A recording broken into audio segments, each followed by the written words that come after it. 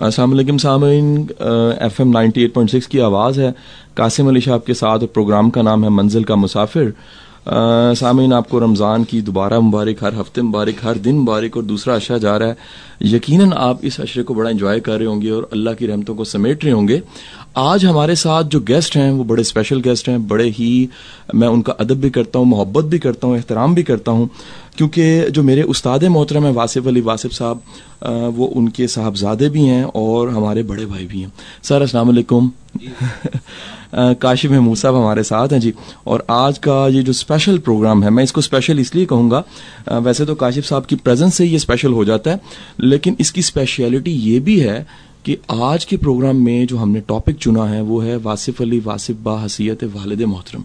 ये एक बड़ा हट के टॉपिक है और यकीनन काशिफ साहब के अलावा मैं समझता हूँ कि कोई इसका बेहतर हमें ना जवाब दे सकता है और ना इस प्रोग्राम को कोई और आला बना सकता है। सर, तो क्या ख्याल है आपका? सर, ये सही चूज किया हमने? मैं समझता हूँ कि जो औलिया अल्लाह की जो एक पूरी जिंदगी होती है उसमें उनके जो घर का माहौल है और जो उनके चाहने वालों से जो उनका एक ताल्लुक होता है उसमें कोई बहुत लंबा चौड़ा फर्क नहीं है।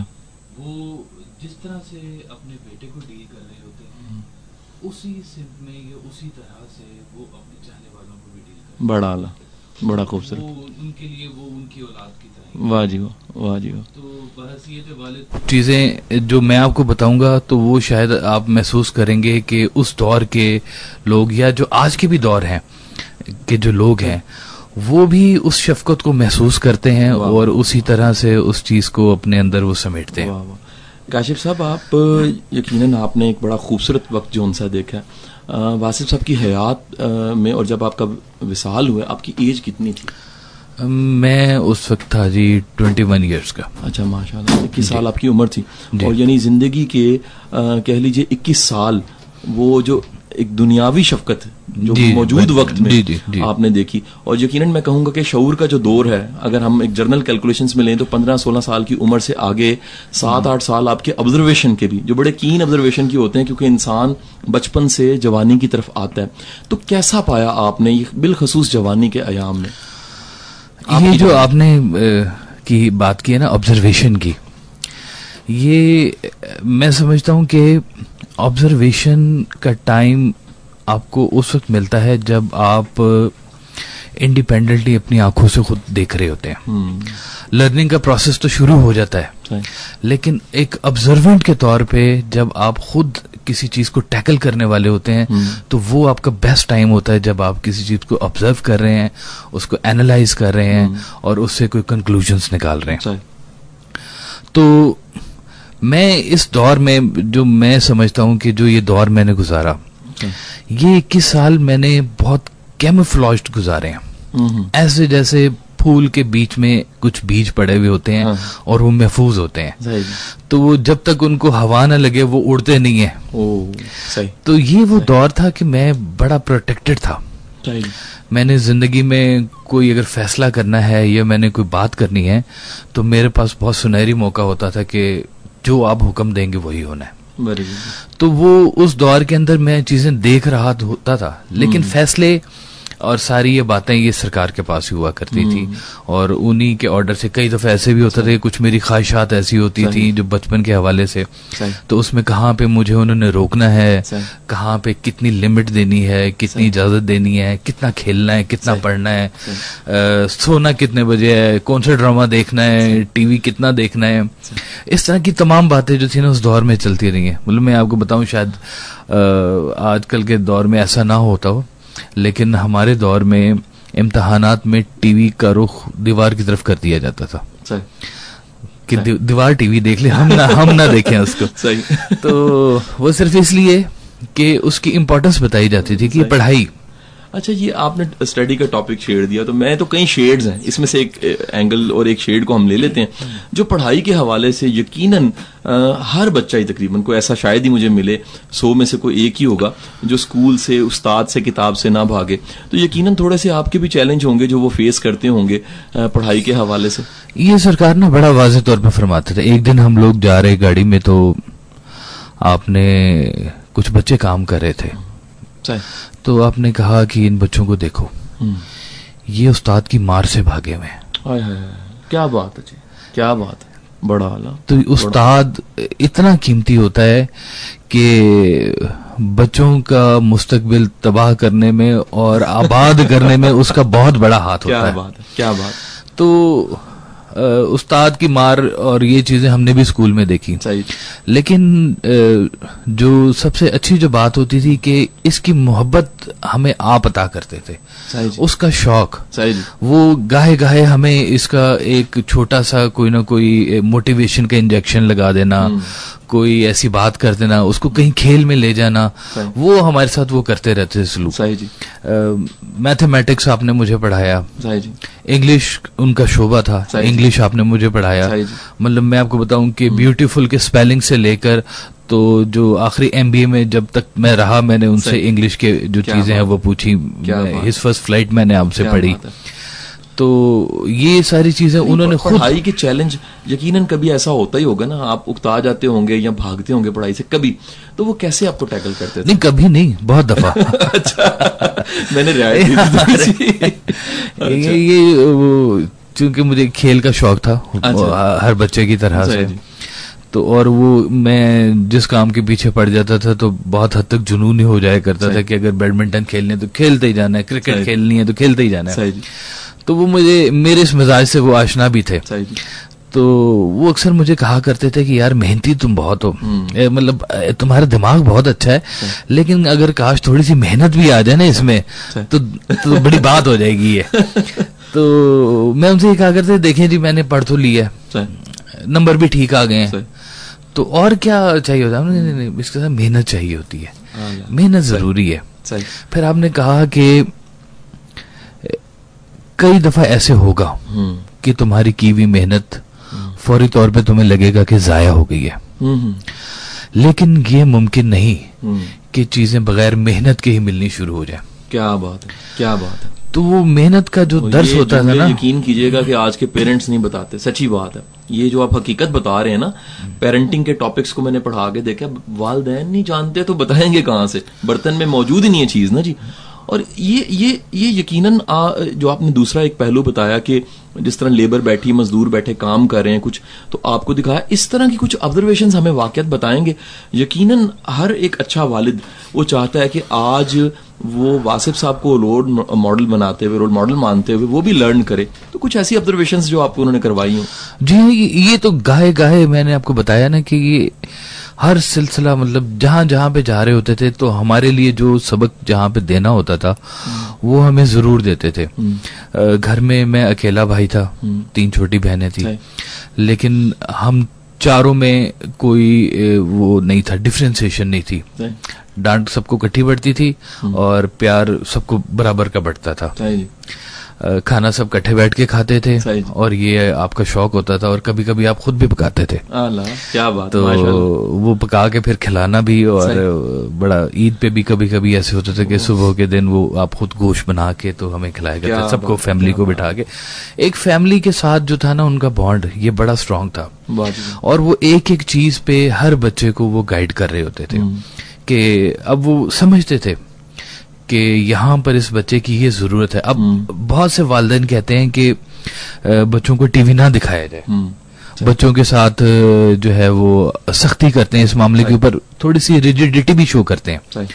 लेकिन जो मुझे बताया, आपने कहा कि बच्चों को ड्रामा दिखाया करो टीवी पे, कोई ड्रामा दिखाया करो, इसलिए कि बच्चे कहीं स्कूल में जाके डिप्रेशन का शिकार ना हो जाए। एक जो दूसरे बच्चे जब आपसे बात कर रहे होंगे कि भाई आपने वो फलां चीज देखी है, फलां चीज देखी है, तो वो आपका बच्चा कहीं वहां पर एहसास कमतरी का शिकार ना हो जाए कि भाई ये सारे लोग तो ये देख रहे हैं और मैं रह गया हूँ यहाँ पे, मैं नहीं देख सका, और वो आप उस गुफ्तगू का हिस्सा ही नहीं बन सके। तो इन चीजों में भी वो आप ख्याल करते थे कि भाई इनको पता होना चाहिए माशरा क्या चल रहा है, कैसे चल रहा है, वो उसके बारे में बताते थे कि आप इसको ऐसे देखें, ऐसे इतना करें, लेकिन हदूद यूद से बाहर ना हो जाए। सही जी। उसकी लिमिट्स के बीच में रहते हुए। शादियों पे जाना है तो ठीक है, जाना है, जरूर जाना है, लेकिन एक साथ ये भी बात आती थी कि आप कहते थे परया मेला छड़ के निकल आओ। हाँ हाँ, वाह, कि जब महफिल अरूज पर हो, क्या बात है, तो उठ के आ जाओ। क्या बात है, वो भी तोड़ना सीखो, कहीं तुम उसके हिसार में गुम ही ना हो जाओ। ओ, कितनी बड़ी फिलॉसफी, क्या बात है, क्या बात है सर। वरना मजमा तो कहीं का कहीं ले जाता है। क्या तो वो आप इस चीज पे भी बड़ा फोकस करवाते थे कि चलो भाई अब महफिल अब अरूज पे हो गई, उठो भागो। क्या बात है, क्या बात है सर। आज यानी कॉर्पोरेट वर्ल्ड है सारी, और डिसीजन मेकिंग्स बड़ी मुश्किल होती हैं, और इस डिसीजन मेकिंग जहां मुश्किल होती है वहां देखा गया है कि डिसीजंस करने वालदैन नहीं सिखाते।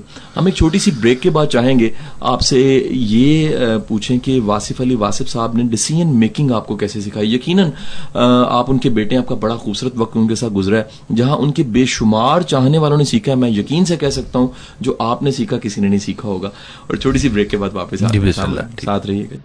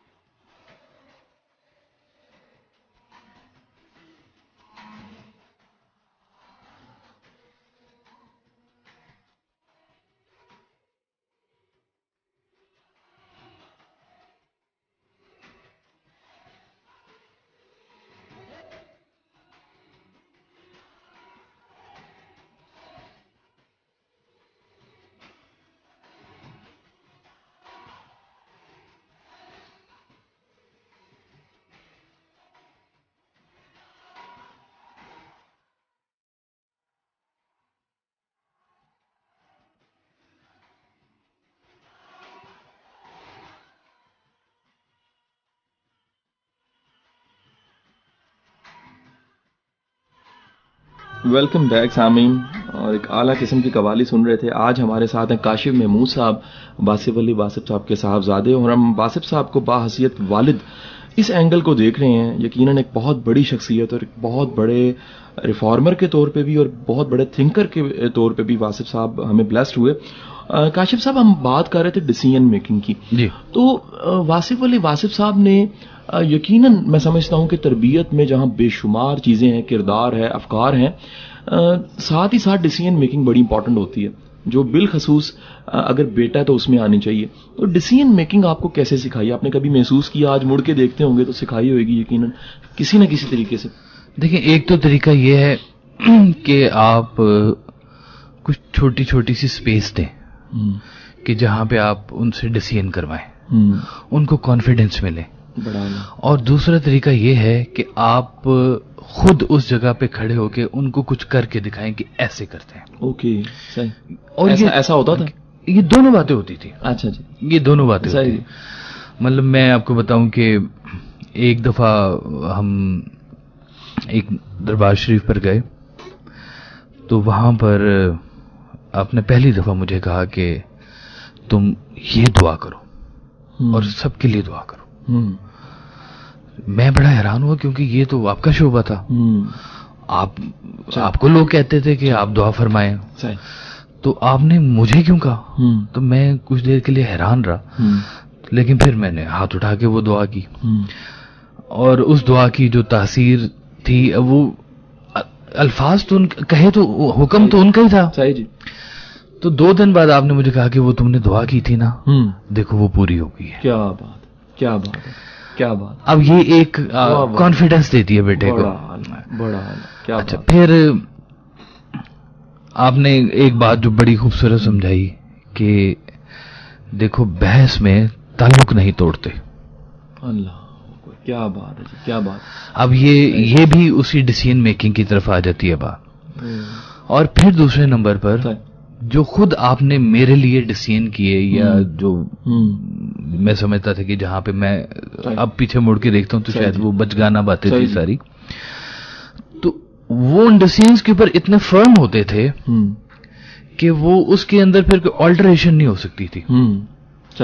अगर एक दफा कह दिया है नहीं तो फिर नहीं, और अगर कह दिया हाँ तो फिर हाँ। बड़ा अच्छा, मैं आपको अब इसका एक सबूत दूं। एक दफा महफिल में बैठे हुए तो आपने कहा कि तुम सब लोग, जितने महफिल में 25-30 लोग बैठे हुए थे, तुम सब लोग मिलके भी जो बात मैंने कह दी है उसको मुझसे दोबारा तब्दील नहीं करवा सकते। क्या बात है, और यही मेरी सच्चाई है। वाह वाह वाह वाह, बड़ा खूबसूरत, बड़ा खूबसूरत, क्या बात है। अब ये यकीनन ये एतमाद खुदा की तरफ से हो सकता है। ये एतमाद तो खुदा से वाबस्तगी के बगैर आता ही नहीं है। क्या बात है। तो ये जो था ना, ये डिसीजन मेकिंग, अब आपके पास तो जाहिर सी बात है एक खास टाइटल भी था, एक खास रूहानियत भी थी, और वो सब बातें जिनसे आप सब लोग आशना भी हैं। तो लेकिन बच्चों में उन्होंने वो साथ साथ छोटा छोटा वो कॉन्फिडेंस भी वो बहाल करना शुरू किया कि छोटे छोटे डिसीजंस खुद करने शुरू किए कि ये करो वो करो, और साथ फिर उसका वो मजा भी लेते थे। सही खड़े होके यदि ये क्या करता है, अब देखते हैं जरा इसके ऊपर इसका क्या है। सही कुछ चीजें होती थी जो आप डिस्कस भी करते थे। सही जी। अब वो दौर था मेरा, उस दौर में आपको एक बड़ा मजे का वाकया सुनाऊंगा। मजे का वाकया ये हुआ कि एक दिन घर पर मुझे एक लड़की का टेलीफोन, खातून नहीं कहने से लड़की, अच्छा। क्योंकि मैं खुद भी लड़का था उस वक्त। अच्छा जी। तो मैंने वो फोन सुना। अच्छा जी। उसने कहा जी मैंने आपको फलां जगह देखा है, तो ये है वो है, तो अच्छा जी। आप मुझे ना अपनी कोई तस्वीर दे। मैं को खुदा का नाम लो, ये किस तरह की बातें कर रहे हैं, ये काम तो मैं खत पकड़े जाते हैं, तस्वीर तो बहुत बुरी चीज होती है। बहरहाल वो 1-2 दफा उसका फोन आया। अच्छा। फिर एक दिन मैं घर आया तो मैं जिधर जाऊं तो सरकार की नजरें मेरे पीछे पीछे फॉलो करे। मैंने कहा आज कुछ लगता है गड़बड़ हो गई है। फिर आपने खाने के बाद कहा कि अच्छा मेरे दफ्तर में आके जरा मुलाकात करो। मैं कह लो जी आज तो पेशी हो गई मेरी। तो मैं जब ऑफिस में गया, आपने कहा कि वो तस्वीर किसको देनी है तुमने? मैं कहा जी नहीं देनी मैंने। अच्छा, मैं तस्वीर बिल्कुल नहीं देनी, मुझसे तकाजा किया गया लेकिन मैंने देनी नहीं है। अच्छा जी। तो आपने कहा तुमने आज के बाद ना उससे बात नहीं करनी। मैंने कहा जी बिल्कुल ठीक है, मेरी तो जान छूट रही थी। मैंने कहा जी फटाफट इकरार कर लो। मैं कहा जी नहीं जी, मैं आज के बाद बात नहीं करूंगा जी। आपने कहा पूछ तो लो क्यों नहीं बात करनी। मैंने कहा जी क्यों बात नहीं करनी। कहते हैं जो तुम में और तुम्हारे बाप की आवाज में फर्क ना महसूस कर सके उससे तुमने क्या बात करनी है। क्या बात बहुत आला जी, क्या बात। अच्छा ये तो अब एक फेज हो गया, देखें। फिर आपने लेकिन इसके बाद कहा देखो जब तुम जाओगे यूनिवर्सिटी में जाओगे वहां पर और तरह का माहौल होगा। वहां पे लड़कियां भी पढ़ती हैं, लड़के भी पढ़ते हैं, आपस में ग्रुप स्टडीज भी होती हैं। वो हमारे घर भी आया करेंगे, आप भी उनके घर जाया करोगे। हम नए सोफे भी ला के रखेंगे उस वक्त। सही जी। तो ये देखिए एक अंदाज के कैसे सारी बात को समेटा और समझाया, और वो मुझे बोझ भी नहीं लगा कि ये सारी बात जो आप कह रहे हैं एक दोस्ताना माहौल में बेटे को लेके। जैसे आप फरमाते थे ना कि औलाद, हमारी औलाद हमें बहुत कुछ समझाना चाहती है और हम नहीं समझते, और वालिदैन कहते हैं कि हम अपनी औलाद को बहुत कुछ समझाना चाहते हैं और वो नहीं समझते। ये जो एक कम्युनिकेशन गैप है ना, ये बड़े छोटे तो बड़े नहीं हो सकते। सही जी, सही जी। लेकिन बड़ों को तो छोटा हो जाना चाहिए। बिल्कुल सही बात है। उस जगह पे काशिफ भाई ये बड़ा आपने ना डिफरेंट से सारे शेड्स बताए। आज देखा गया ऐसा और सुना भी गया कि बेशुमार ऐसे इंटेलेक्चुअल्स हैं सोसाइटी में जो अपनी टोटली उनकी पर्सनल लाइफ खराब है, यकीन कीजिएगा। मतलब अगर सुनने में आता है, देखने में आता है, ऑब्जर्वेशन है, और कुछ कईयों के साथ वक्त बिता के भी देखा कि एक शादी नाकाम, दूसरी शादी नाकाम, तीसरी शादी भी तकरीबन नाकाम, और बच्चे जोन से हैं वो कहाँ पड़े हैं। ना बच्चों की मोहब्बत जोन सी है वो बाप के दिल में है, ना बच्चों में बाप के लिए मोहब्बत है, और बेगम दुआएं मांगती है झोलियां उठा के कि मेरी इस इंटेलेक्चुअल से, इस शायर से, इस अदीब से मेरी जान छूट जाए, ये तो जिम्मेदारियां पूरी नहीं करता। तो आपने तो बिल्कुल हटके देखा एक ऐसा इंसान जो रिस्पॉन्सिबल है, जो स्कूल आपको खुद छोड़ता है, और आप बता रहे थे कि कोर्ट में बकायदा जो ना वो जगह बना के पीछे सर्दियों के दिनों में साथ लगा के बड़ी रिस्पॉन्सिबिलिटीज के साथ आपको छोड़ते रहे। ये बात ये क्यों डिफरेंस इतना आ गया आज के जमाने में? सोडो किस्म के इंटेलेक्ट जोन से हैं वो, और बिल्कुल उनका जोन सा टीवी पे और मीडिया पे जो शक्ल है वो कुछ और है, और जो इसके अलावा जिंदगी उनकी है वो बिल्कुल कुछ और है। आप शायर नहीं थे, आप अदीब भी नहीं थे, आप मुसन्निफ भी नहीं थे, ये सब कुछ होने के लिए आप नहीं थे। सही। आप थे, ये सब चीजें आपके साथ थी। वाह जी वाह, क्या बात है सर, क्या बात है सर। आप बड़ा जबरदस्त। आपका जो मतलब पहचान है ना, वो सिर्फ इनके हवाले से नहीं है। सही जी। एक पूरी आपकी पर्सनालिटी है। सही जी। जिसमें आप भाई भी हैं, आप बेटे भी हैं, सही जी। आप किसी के दामाद भी हैं। सही जी। सब रिलेशंस हैं आपके साथ। सही जी।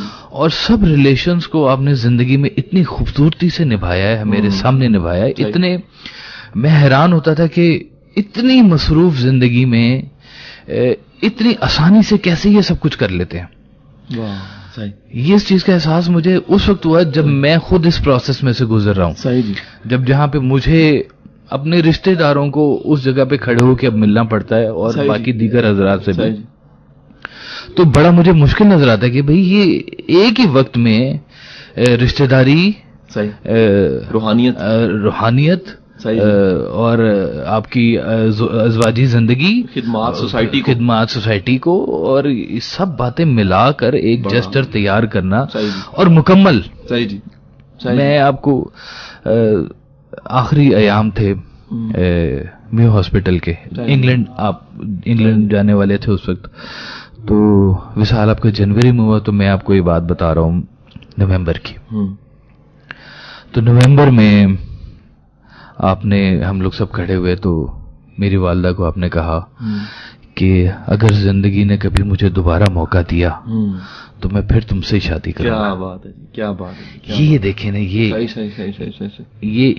इनाम है। मैं समझता हूँ कि उस अज़वाजी जिंदगी का ये एक बीवी के लिए भी इनाम है कि उसको ये क्रेडिट मिले, उसकी खिदमत का ये क्रेडिट मिले कि कहा जाए कि मुझे अगर दोबारा मौका मिले। सही, सही।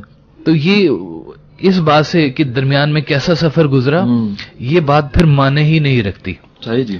सफर का इख्तिताम कैसे हुआ ये बात माने रखती है। वाह वाह वाह, and is well all is well, बस ये बात है। ऊंचे नीचे रास्ते होते रहते हैं, कोई बात नहीं। घर में कौन सा ऐसा घर है जिसमें झगड़े नहीं होते या इख्तलाफात नहीं होते, क्योंकि मिजाज मुख्तलिफ होते हैं यकीनन। और जो सबसे बड़ी बात होती है, ये जो असल में आपको बात बताऊं, ये झगड़े होने की वजह कि दोनों में से एक अपने आप को सुपीरियर समझता है और दूसरे को इंफीरियर समझता है, चाहे वो बीवी है या चाहे वो मियां है। आपने कहा कि जो जिसके पास इल्म है, अब ये उसके ऊपर वाजिब है कि उसको लेकर चले साथ जिसके पास इल्म नहीं है, वाजिब उससे गुजारा करे। वो बड़ा असल इल्म ही है, असल इल्म ही है क्या बात कि उसके साथ गुजारा करना है जिसके पास ये इल्म नहीं है। ये इसकी ज़कात है और यही इसका मसरफ है। क्या बात। वरना इल्म वाले तो बैठे हुए हैं, सही जी, एक शऊर वाला बैठा हुआ है, एक बिल्कुल बेशऊर इंसान बैठा हुआ है। दोनों का कोई आपस में तकाबली जायजा हो ही नहीं सकता। लेकिन जो शऊर वाला है, ये उस पर वाजिब है कि उसको भी साथ लेके चले। सही जी। काशिफ भाई, एक ब्रेक पे जाने से पहले मैं सवाल इसलिए छोड़ दूंगा कि ताकि जो सुनने वाले हैं वो भी तैयार रहे। सवाल मैं ये करना चाहूंगा ब्रेक के बाद, जिसका जवाब आपने देना है कि आज हम देखते हैं, फिर मैं सोडो इंटेलेक्ट्स की तरफ जाऊंगा। पता नहीं क्यों काशिफ भाई बड़ा दिल दुखता है, सच्ची बात है। काले काले चोगे पहन के और लंबे लंबे गंडासे पकड़ के जो उनसे ना जब सोडो किस्म के इंटेलेक्ट्स फिरते हैं और उनका जो सारा तसानीफ पढ़ते हैं, तो यकीन कीजिएगा, मादरत के साथ कहूं, वो तवायफ के कोटे से आगे नहीं जाती चीजें। और बड़ा दुख होता है कि ये सूफी और ये सूफियों वाली बातें हैं। और कहाँ वासिफ साहब का कलाम, जहां आप फरमा रहे हैं कि जितना तुम अल्लाह से राजी हो उतना अल्लाह तुमसे राजी है। अल्लाह जब अता करता है तो रसूल की मोहब्बत अता करता है, रसूल मेहरबानी करें तो अल्लाह की मोहब्बत अता होती है। तो ये सब चीजें जो सी हैं, मैं आपसे जरूर पूछूंगा। यकीनन हम तो बचपन में जब बड़े हुए तो हमारे ज़हन में ऐसे काले चोगों वाले बाबे बैठे थे, तो आपने तो एक ऐसा बाबा देखा जो क्लीन शेव, खूबसूरत, हैंडसम और बड़ा एस्थेटिकली आला इंसान, जिसको हमेशा हर एक ने नफासत से देखा, नफीस कपड़ों में देखा और नफीस अंदाज से बातचीत करते देखा, जिसका कोलोफिल में कोई तजाद नहीं था, अंदर बार एक था। तो आपसे ये सवाल जरूर मैं अर्ज करूंगा कि इन फिर बाबों को फिर हम कहाँ लेकर जाएं, जो ये काले काले कपड़े पहन के गंडासे लेकर और अजीबो गरीब किस्म की किताबें लिखकर खुद को भी, वो तो हो ही चुके हैं, जमाने को भी गुमराह कर रहे हैं। सामीन, छोटी सी ब्रेक और वापस आते हैं। फर्ज़ अक़ीदत अदा करे, अल्लाह के हबीब से एक इल्तिजा करे। गुज़री है सारी उम्र हमारी गुनाह में, मुजरिम तेरी बारगाह में, तेरी नज़रे करम का सहारा मिले, हम गरीबों का कोई सहारा नहीं, हम गरीबों का कोई सहारा नहीं। तेरी रहमत तो है शाहे कौनो मकान, वो समंदर है जिसका किनारा नहीं, वो समंदर है जिसका किनारा नहीं। तेरी नज़रे करम का सहारा मिले, हम गरीबों का कोई सहारा नहीं, हम गरीबों का कोई सहारा नहीं।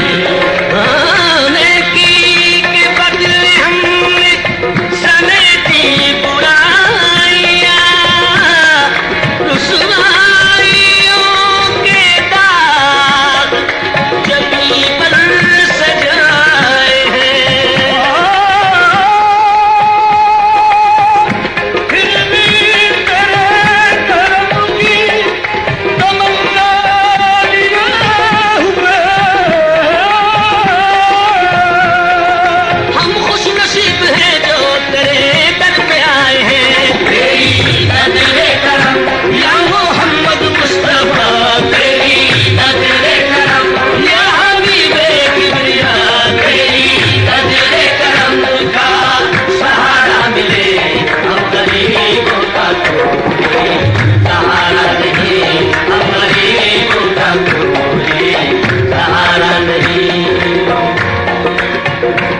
खुदा के सामने मौलायत इनायत है कि जिस पे मेहरबान उसका रसूल हो जाए। तेरे करम का सहारा हमें जो हासिल हो, तेरे करम का सहारा हमें जो हासिल हो, गुनाहगार भी तौबा कबूल हो जाए।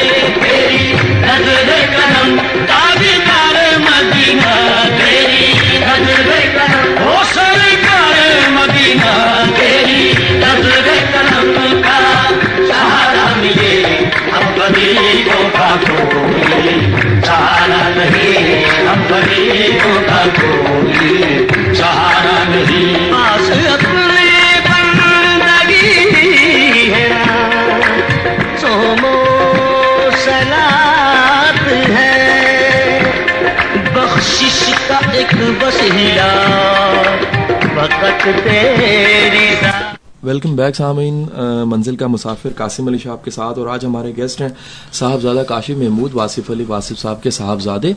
हम बात कर रहे थे सोडो इंटेलेक्ट्स पे और ऐसे इंटेलेक्ट्स पे जो आज लिबादा उड़ते हैं दरवेशी का, फ़कीरी का, लेकिन यकीन कीजिएगा अंदर कुछ नहीं है।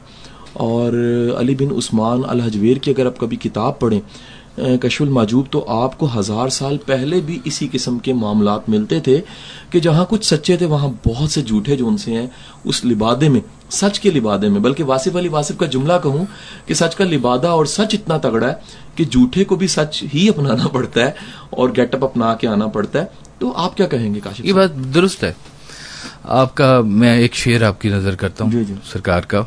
आप फरमाते हैं कि खुद फरामोश तेरे अर्श को छू कर आए, जिन्होंने खुद फरामोशी की है, खुद फरामोश तेरे अर्श को छू कर आए, खाजगी जुब्बा और दस्तार से आगे न बढ़ी। तो ये सफर खुद फरामोशी का है, अना का सफर नहीं है। तो फिर आप कहते हैं कि सच वो है जो सच्चे की जुबान से निकले। अब ये डेफिनेशन है। तो पहले अपने आप को एक आईना बना, वो खुद निकल के आएंगे अपने जमाल से। तो ये अपने आप को मुसफ़ा करने की सारी बात है। और जो इंसान जितना सच्चा होता जाता है, जितना खरा हो जाता है, उसकी आवाज में, उसकी बात में एक तासीर कुदरत की तरफ से शामिल होती जाती है। क्योंकि फिर वो कहते हैं कि फिर मैं नहीं बोल दी, मेरे से मेरा यार बोल दा, वो कोई और ही बोल रहा होता है। तो महफिल में जब आप कभी कहते थे ना, तो कहा करते थे कि ये सवाल भी तुम्हारे नहीं है और ये जवाब भी हमारे नहीं है। वाह वाह वाह, ये सवाल भी वहीं से आ रहे हैं जहां से जवाब आ रहे हैं। क्या बात। तो ये तो जिंदगी में मैंने एक दफा पहले भी कहीं ये बात की थी कि मैं अगर छोटी उम्र से भी देखूं ना, तो सरकार ने कभी, वो एक होता है ना छोटे से बच्चों को कभी चीट करने के लिए, चीट नहीं कहना चाहिए, थोड़ा सा वर्गलाने के लिए, बहलाने के लिए यूं कहना चाहिए कि आप कहते हैं चलो भाई मैं तुम्हें वो ये चीज लेके देता हूँ, इसको छोड़ दो अभी, तो ये ऐसे कर दो वैसे कर दो। तो कभी आपने उस बहलाने वाले अंदाज में भी कभी मुझसे झूठ नहीं बोला। सही जी। इतना भी सही जी कि कभी जिंदगी में कभी कुछ ऐसा कहा हो, बहुत बड़ी बात है, और वो ना किया, वो बहुत बड़ी बात है। मैंने जाती जिंदगी की मैं बात कर रहा हूँ कि मैंने कभी जिंदगी में उनको झूठ बोलते न देखा न सुना। क्या बात है। ना मेरे सामने कोई ऐसा प्रेसिडेंट आया कि किसी ने आके उंगली उठाई हो कि आपने फलां वक्त ये कहा और अब आप ये कह रहे हैं।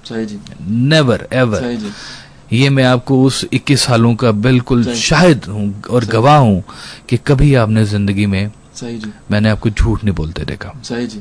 ये देखें, ये बहुत बड़ी तालीम है और ये यहीं से ही सारी रूहानियत का पता चलता है। सही जी। आपकी जो किताबें हैं वो सिर्फ किताबें नहीं है, वो आपकी जात है। सही जी। आपका जो बयान है वो सिर्फ बयान नहीं है, वो आपका अमल है। सही जी। आपके अमल में, आपकी गुफ्तगू में, आपकी किताब में, आपकी जात में कोई फर्क नहीं है। क्या बात है जी। क्या आपकी रात की तन्हाई वैसी है, आपका दिन का जलवा वैसा है। ये सब बातें, इनके अंदर कोई एक वो ऐसी बात नहीं है। और जो आपने बात की ना कि लोगों को, झूठे लोगों को भी ऐसा लिबादा ओढ़ना पड़ता है, ये इतना सच्चा लिबादा है। तो यकीन माने कि मैंने इस लिबादे की सच्चाई देखी है, अपनी आंखों से देखी है। तो झूठा तो फिर पहन ही लेता है ना। उसको क्या कहते हैं? बड़ा खूबसूरत जुमला बोल रहे थे ब्रेक में मेरे साथ, वो बताए ना जी। नहीं, वो तो ये तो सब देखे ना जी, कुछ आप मैंने देखा है ना कि ये कुछ जो मलामती हैं और कुछ अलामती हैं और कुछ दूसरे सफर पे चले हुए, ये सब बातें हैं।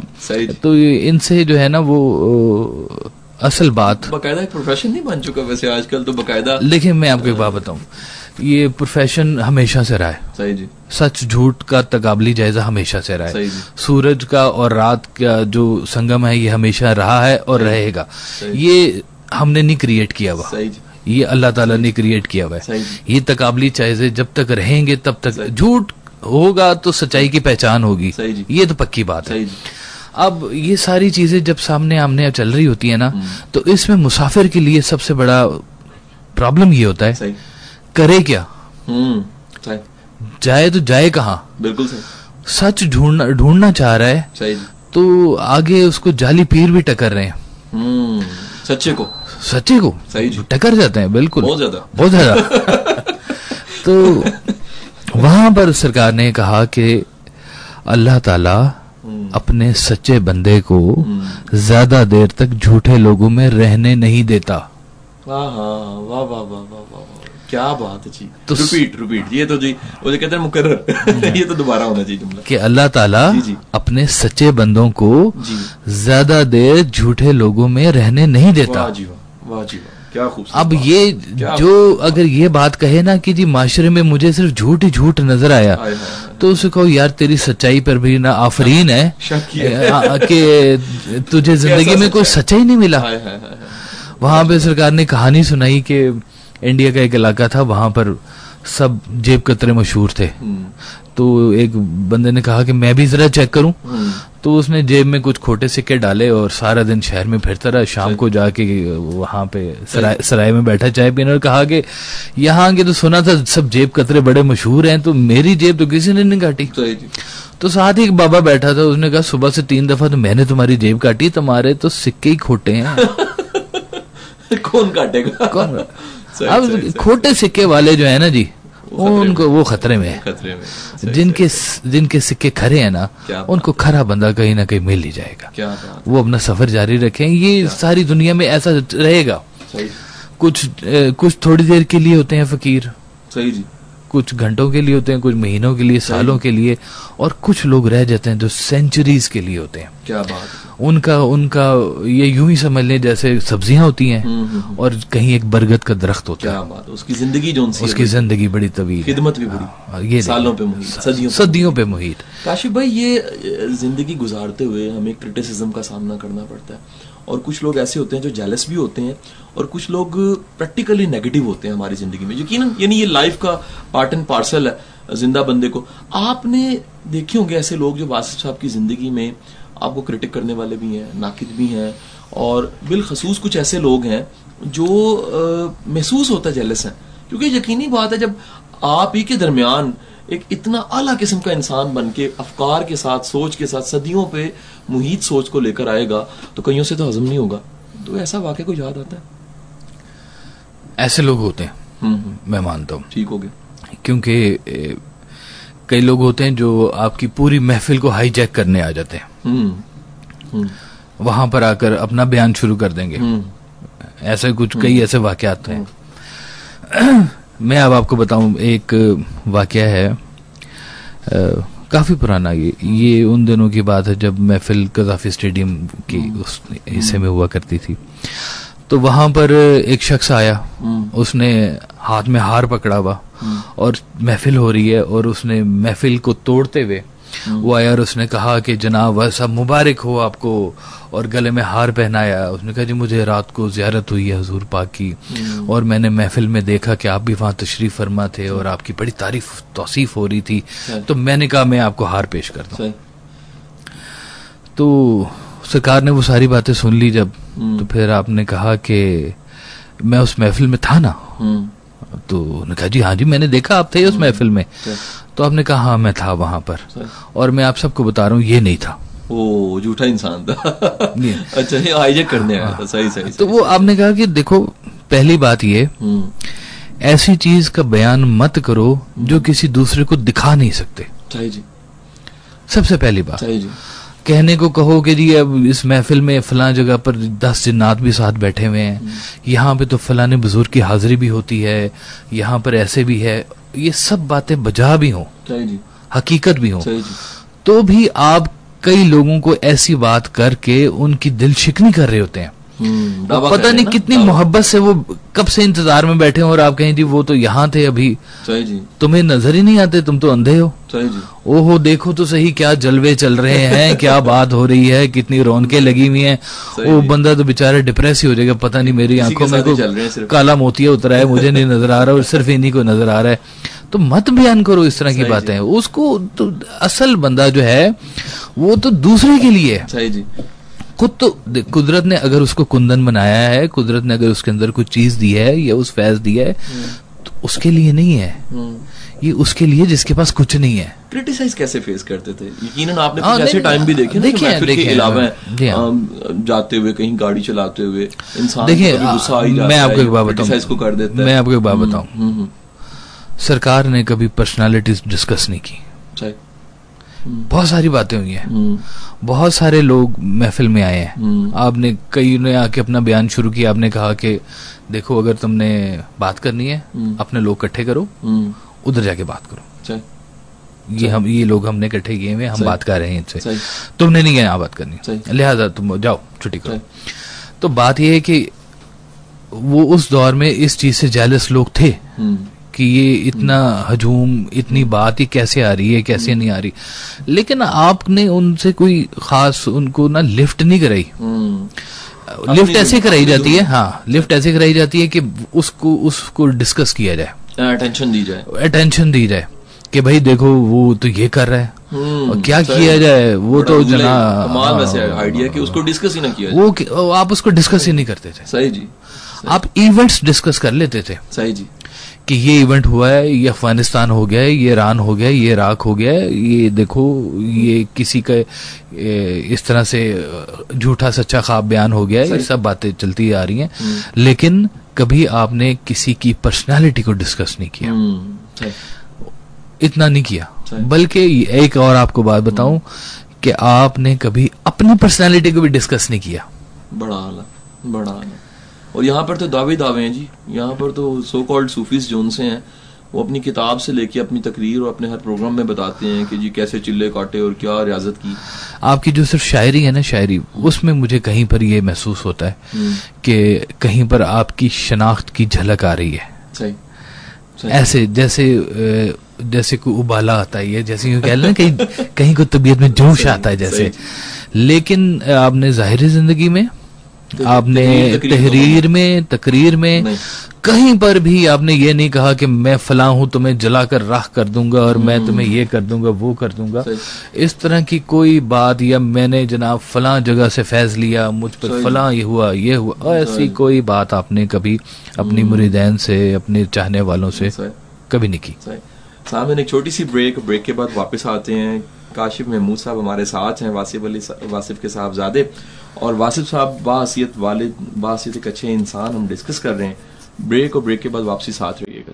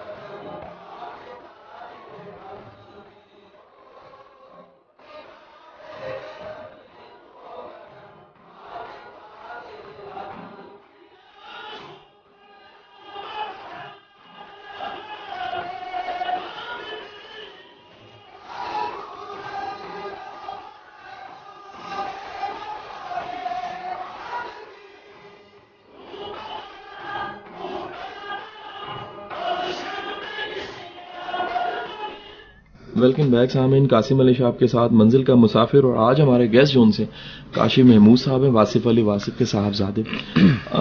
काशिफ साहब, वासिफ साहब की आर्टिकल्स भी हैं और आर्टिकल्स की 3 किताबें हैं, उसके बाद गुफ्तगू की जो महाफिल हैं वो भी आपकी आंखों के सामने, आपने वो सारे सीन्स देखे होंगे जब घर में महाफिल होती थी और कहीं पर।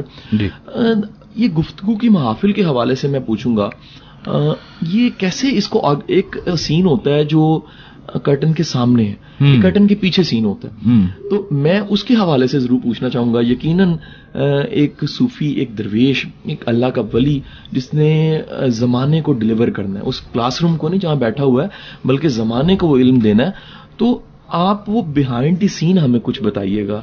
अच्छा, हाँ चलिए, ये मैं आपको बड़ा मजे का सवाल पूछा है। मैं आपको ये बताता हूँ, जुमेरात को हमारे घर पे महफिल हुआ करती थी, और जुमे को किसी न किसी चाहने वाले के घर पे। महफिल शुरू होने से पहले का थोड़ा सा मैं आपको सिनेरियो बताता हूँ। आपकी तबीयत थी कि आप दोपहर खाने के बाद 1 घंटा 1.5 घंटा जरूर सोते थे, और ये वो टाइम था जो मैंने आपको सोते देखा है। अच्छा जी। वरना रात को मैंने आपको इस तराब में देखा है। उठा हूं कभी मैं देखा हूं तो या आप बैठे लिख रहे हैं, या कोई फोन आया हुआ है, या आप वैसे बैठे हुए हैं। वो वैसे भी मुझे तो पता नहीं कि वो वैसे कैसे बैठे होते थे, या किन से मुलाकात हो रही होती थी रात को, ये क्या वाकया चल रहे होते थे। लेकिन ये सोने का जो वक्त है ना आपका, ये दोपहर के 1.5 घंटा 2 घंटा बस ये। अच्छा, चूंकि महफिल का टाइम हुआ करता था मगरिब की नमाज के फौरन बाद, और तकरीबन इशा तक 1-1.5 घंटे का जो टाइम है, ये इस दरमियान में ये जुमेरात की महफिल हुआ करती थी।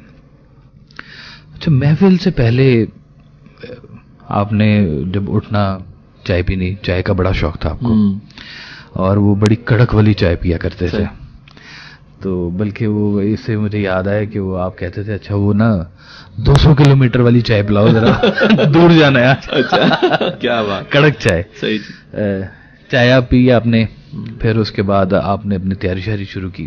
तो मैं ये देखता था कि कोई और तैयारी नहीं हो रही, मतलब कि कोई टॉपिक तो खैर, कोई किताब, कोई बात, कोई चीज कि भाई जिस तरफ जाने लगे ना, मैं पहले तैयार हूँ। बड़ी आला बात, क्या बात है। और आजकल तो होता ही यही है कि चीजें पढ़ के लोग जो उनसे वो डिलीवर कर रहे होते हैं, और ना कोई उसका फॉर्मेट होता है, मतलब कि, और ये भी नहीं कि आज तिलावत कौन सी होगी। सही जी।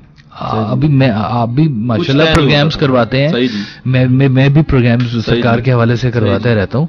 हम एक एक चीज को गौर करते हैं, ये तिलावत होगी, इतना हिस्सा पढ़ा जाएगा, नात को इतना टाइम मिलेगा, मुकर्रीन इतने इतने टाइम में बोलेंगे जनाब हमने ये टाइम ये मुकर्रर करना है जनाब। सही जी। तो वो मैं देखता था कि कुछ नहीं। सही जी। आप बैठे हैं आराम से, नमाज हुई है, नमाज पढ़ ली है, और दफ्तर में बैठ गए जाके, लोग आने शुरू हो गए। तो हॉल कमरा था, हॉल के साथ छोटा कमरा एक ऑफिस आपका हुआ करता था, उसमें आप बैठ जाते थे। तो आना, आपने कहा चलो शाबाश बैठो उधर बैठो। तो नमाज की कोई 2-4-5 मिनट के बाद आपने अंदर तशरीफ ले जाना, और तिलावत के लिए किसी को भी कह देना। हमारे हाफिज साहब हुआ करते थे, हाफिज साहब तिलावत कर लें, अफजाल साहब कर लें, मनान साहब कर लें, खुशी साहब कर लें, जो भी आपके सामने इस तरह से। कई और भी लोग हैं जिनको ये सादत हासिल है महफिल में तिलावत करने की। तो वो तिलावत हुई, और उसके बाद आपने कहा कि सवाल पूछो। अब ये कोई टॉपिक नहीं है, ये कोई ये कोई डायमेंशन नहीं है कि इस ये पूछो वो ना पूछो। आज हम फिक्र फन पे बात करेंगे, आज हम तफहीम इफहाम पे बात करेंगे। अब कोई ऐसी बात नहीं होती थी, और वो यकीन माने ऐसे लगता था कि कैलकुलेटेड टाइम के अंदर इतनी कैलकुलेटेड बातें हुआ करती थी कि कोई ना उसमें टाइम का ज़ाया है ना कुछ है, और बिल्कुल एक्यूरेटली। अच्छा, जो आप कॉलम लिखा करते थे वो कभी जुमेरात के बाद भी लिख देते थे। सही जी। महफिल के बाद भी। सही जी। तो वो ऐसे ही होता था कि तबीयत एकदम से आपने कहना कि चलो भाई कॉपी पेन लाओ, या कभी किसी को लिखवा देना। इनमें कई लोगों के नाम शामिल है। सही जी। इकराम चुगताई साहब का नाम शामिल है, इसमें मनान साहब का नाम शामिल है, इसमें अफजाल साहब का नाम शामिल है, इसमें डॉक्टर खुशी साहब का, हमारे एक अली भाई हुआ करते थे, अली भाई का नाम शामिल है। मतलब कई लोगों को ये सादत हासिल है कि आप सरकार लिखाया करते थे, बोलते थे और वो लिखना शुरू होते थे। और कई दफा ये होता था, मोस्टली ऐसे हुआ करता था कि रात को आपने बस बैठना टेबल पे और लिखना शुरू कर देना है, और वो लिखते लिखते कागजों की तादाद या 9 होनी है या 11 होनी है। ये 2 सेट पैटर्न होते थे, और सारा कॉलम लिखने के बाद उसका टाइटल सोचा जाता था कि ये इसका टाइटल है। मतलब टाइटल से नहीं लिखना, लिखने से जो टाइटल निकल रहा है वो बताना है आपने। महफिल में लंगर क्या होता था? लंगर कुछ नहीं होता था जी, मिठाई होती थी। हाँ, कोई बहुत लंबा चौड़ा वो वाला देख शेक वाला निजाम नहीं आप चलाते थे। यही इतना बड़ा लंगर होता था कि लोगों के लिए कि वो सरशार होके उठते थे, ख्याल की सौगात। हाँ, क्या बात है। तो वो महफिल के इख्तिताम पे वो मिठाई आई होती थी, तो आप मिठाई तकसीम कर देते थे, तो बस वो लोगों के लिए यही लंगर है। चल भागो, कमाल देखे ना, प्रोग्राम खत्म होने वाला है और इतना अधूरा अधूरा लग रहा है ना सारा कुछ, कि जैसे ना कुछ भी हम नहीं। उसकी वजह क्या है? ऐसे आपके ख्याल में क्या होगी इसकी वजह? कि हमें क्यों लग रहा है कि अभी तो बहुत कुछ बाकी है, बताना, सुनना, पूछना, बहुत कुछ बाकी है। आपकी इतने शेड्स हैं जिंदगी के, और हर शेड में इतनी सच्चाइयां हैं कि आप बयान करते करते थक जाएंगे। जैसे हनीफ रामे साहब फरमाते थे कि कुछ लोग जो हैं वो भेजे जाते हैं, वो आते नहीं हैं, वो भेजे जाते हैं। तो ये सरकार भी ऐसी थे कि जिनको भेजा गया कि वो इस दौर के लोगों की इस्लाह के लिए वो आए थे और उनके ख्याल की रोशनी के लिए आए थे। आपने महफिल में ज्यादातर उन लोगों को टारगेट किया जो उस दौर के सतून हुआ करते थे, लिखने के सतून, बोलने के सतून, उन सारे लोगों को आपने काबू किया हुआ था। बड़ा आला। हनीफ रामे साहब का मुझे एक बड़ा खूबसूरत फिक्रा याद है। आपने कहा कि वासिफ साहब की अगली महफिल उस घर में होगी जिसमें हम लोग रहते हैं।